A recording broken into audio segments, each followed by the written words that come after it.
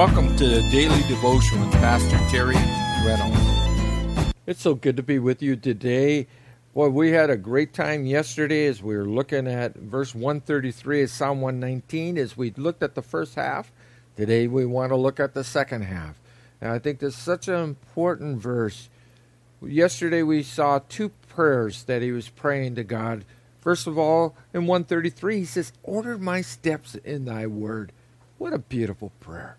That our lives might be so directed by God, by the Holy Spirit, as each and every day we're looking for him to lead us and to guide us, to help us, almost from moment to moment, as we look for the Holy Spirit to lead us. Then secondly, what we want to look at today is he cries out unto the Lord and he says, "And let not any iniquity have dominion over me." There wasn't anything that he wanted to keep him from a marvelous relationship with God. As he was crying out, he says, "I don't want it to have control over me or have dominion over me." And I think it's important that we see that. That's what sin does. God has changed our lives when we become born again. If those who come to the cross and confess their sins and realize that Jesus is their Savior, he wants us to know the truth, and the truth will set us free from the dominion and the power of sin. There are those I've heard recently, they're saying, well, you know what, I still have tendencies to the flesh. And they want to coddle their sin, be it from an alcoholic or somebody that was in the transgender lifestyle, or even the homosexual lifestyle, or those who tend to see they were burglars or criminals, active criminals, and they say, well, you know what, I still have the tendency to do that. Or maybe somebody that's, as Paul tells us there in Ephesians chapter 4, verse 31, he says, "Let all bitterness and wrath and anger and clamor and evil speaking be put away from you with all malice." He says, he was listing those sins. He says, everything. And the psalmist says, "Let not any iniquity, have dominion over me." He wanted to experience God in the fullness. He didn't want to allow his flesh to rip him off. And that's what we do when we start giving into our flesh. We start accepting, I struggle because, I have trouble in this area. I have trouble. I'm drawn to alcohol, so I drink. I have anger because my parents had anger, and I've been passed on to me. I was born as Irish. That's why I'm a hot-blooded man. The beauty is maybe that was you, but it isn't who God has created us in Christ Jesus. The Bible tells us that we're a new creation when we become born again. He says all things are passed away. Paul exhorts us in chapter 4 of Ephesians. He tells us that ye put off concerning the former conversation, or the former lifestyle, no matter what it might be, the old man, he says, the old man which is corrupt according to the deceitful lusts. See, that old man still wants to fight, as we mentioned last time there in Romans, the lust warring against the spirit, and the spirit warring against our flesh, and there's this battle going back and forth. Paul says there's this deceitful lust is trying to tell us any story in order that we might keep it alive, that we continue to entertain it. Oh, I feel sorry. I had a stressful day today, so I need to go down with the guys and have a drink tonight. I need to go party because, you know what, I've been so good lately. Well, Paul says, and the psalmist says, let's don't have any type of sin have control or dominion over our lives, but rather let's have the Holy Spirit rule us. Let's live a blessed life. As he says, not only they're deceitful lust, it's corrupt.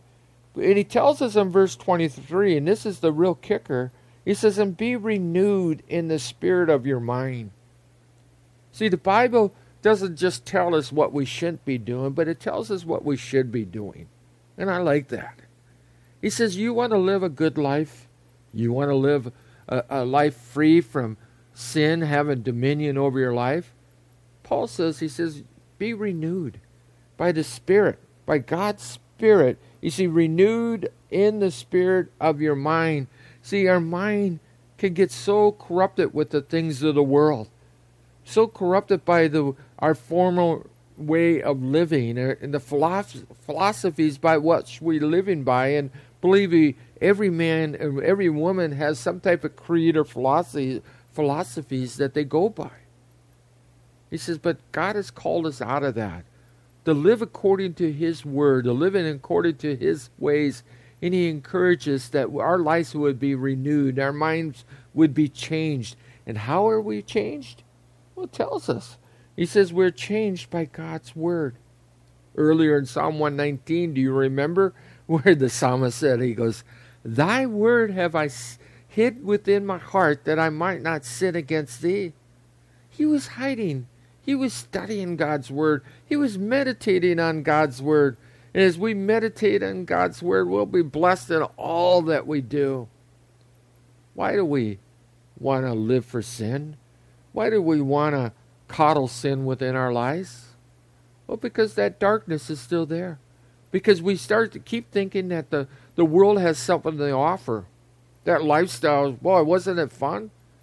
Well, Moses said that, yeah, the world, our flesh is pleasurable for a season. We're not arguing the point where going out partying, going out having fun with your friends, drinking and all that. So it could be fun for a season. But it never tells you the end of the story. The corruption, the sadness, the pain and the sorrow when we rebel against God.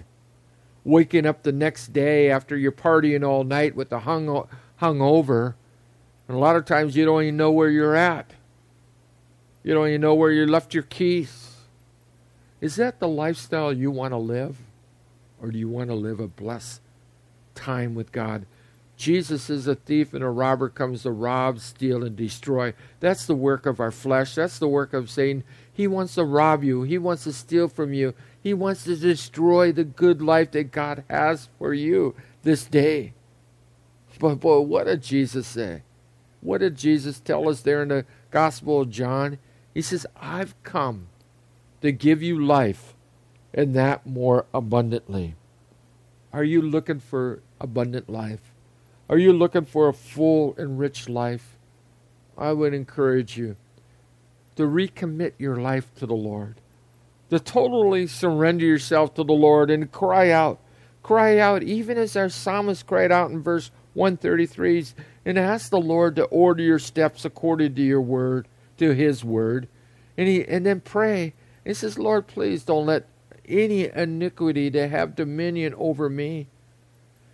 And the Bible tells us that he that has the Son is free indeed. And prior to saying that, he says, and you shall know the truth, and the truth shall set you free. See, the psalmist knew the value of God's word. The end result is that you're going to be freed from sin. There's no helps that are going to do that. There isn't any 10 steps that's going to set you free. It takes the work and the power of Jesus Christ. And it's my prayer this day that all of us will see that marvelous work of God's Spirit is setting us free to live for Him. Until next time, may we grow in the grace and the knowledge of our Lord and Savior Jesus Christ. May God richly bless you. Thank you for taking part in today's program. We would love to hear from you. You can email us at terryreynolds@agapechapelOC.org. Again, that's terryreynolds@agapechapelOC.org. Or you can write us at Agape Chapel, P.O. Box 4023, Huntington Beach, California, 92647. May God richly bless you.